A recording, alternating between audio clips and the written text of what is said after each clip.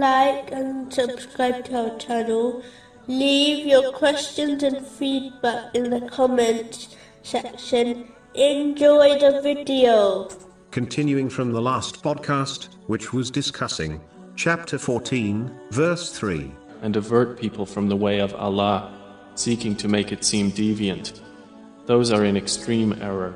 Specifically, it was discussing a narration found in Jami Tirmizi, number 2674, which advises that the one who guides others to something good will receive the same reward as those who act on their advice, and those who guide others to sins will be held accountable as if they committed the sins. Because of this Islamic principle, Muslims should ensure they gain the adequate knowledge before advising others, as they can easily multiply their own sins if they incorrectly advise others.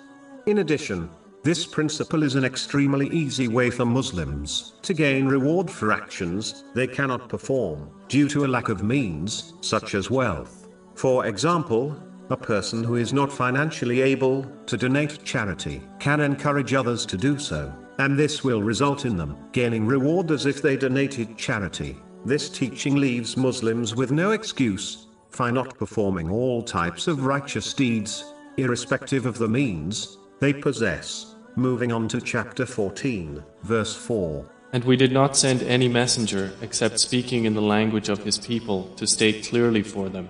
A narration found in Imam Manzari's Awareness and Apprehension, number 30, advises that the Holy Quran will intercede on Judgment Day. Those who follow it will be led to paradise, but those who neglect it will find that it pushes them into hell. The Holy Quran is a book of guidance. It is not merely a book of recitation. Muslims must therefore strive to fulfill all aspects of the Holy Quran to ensure that it guides them to success in both worlds. The first aspect is reciting it, the second is to understand it, and the final aspect is to act on it, according to the traditions of the Holy Prophet Muhammad, peace and blessings be upon him.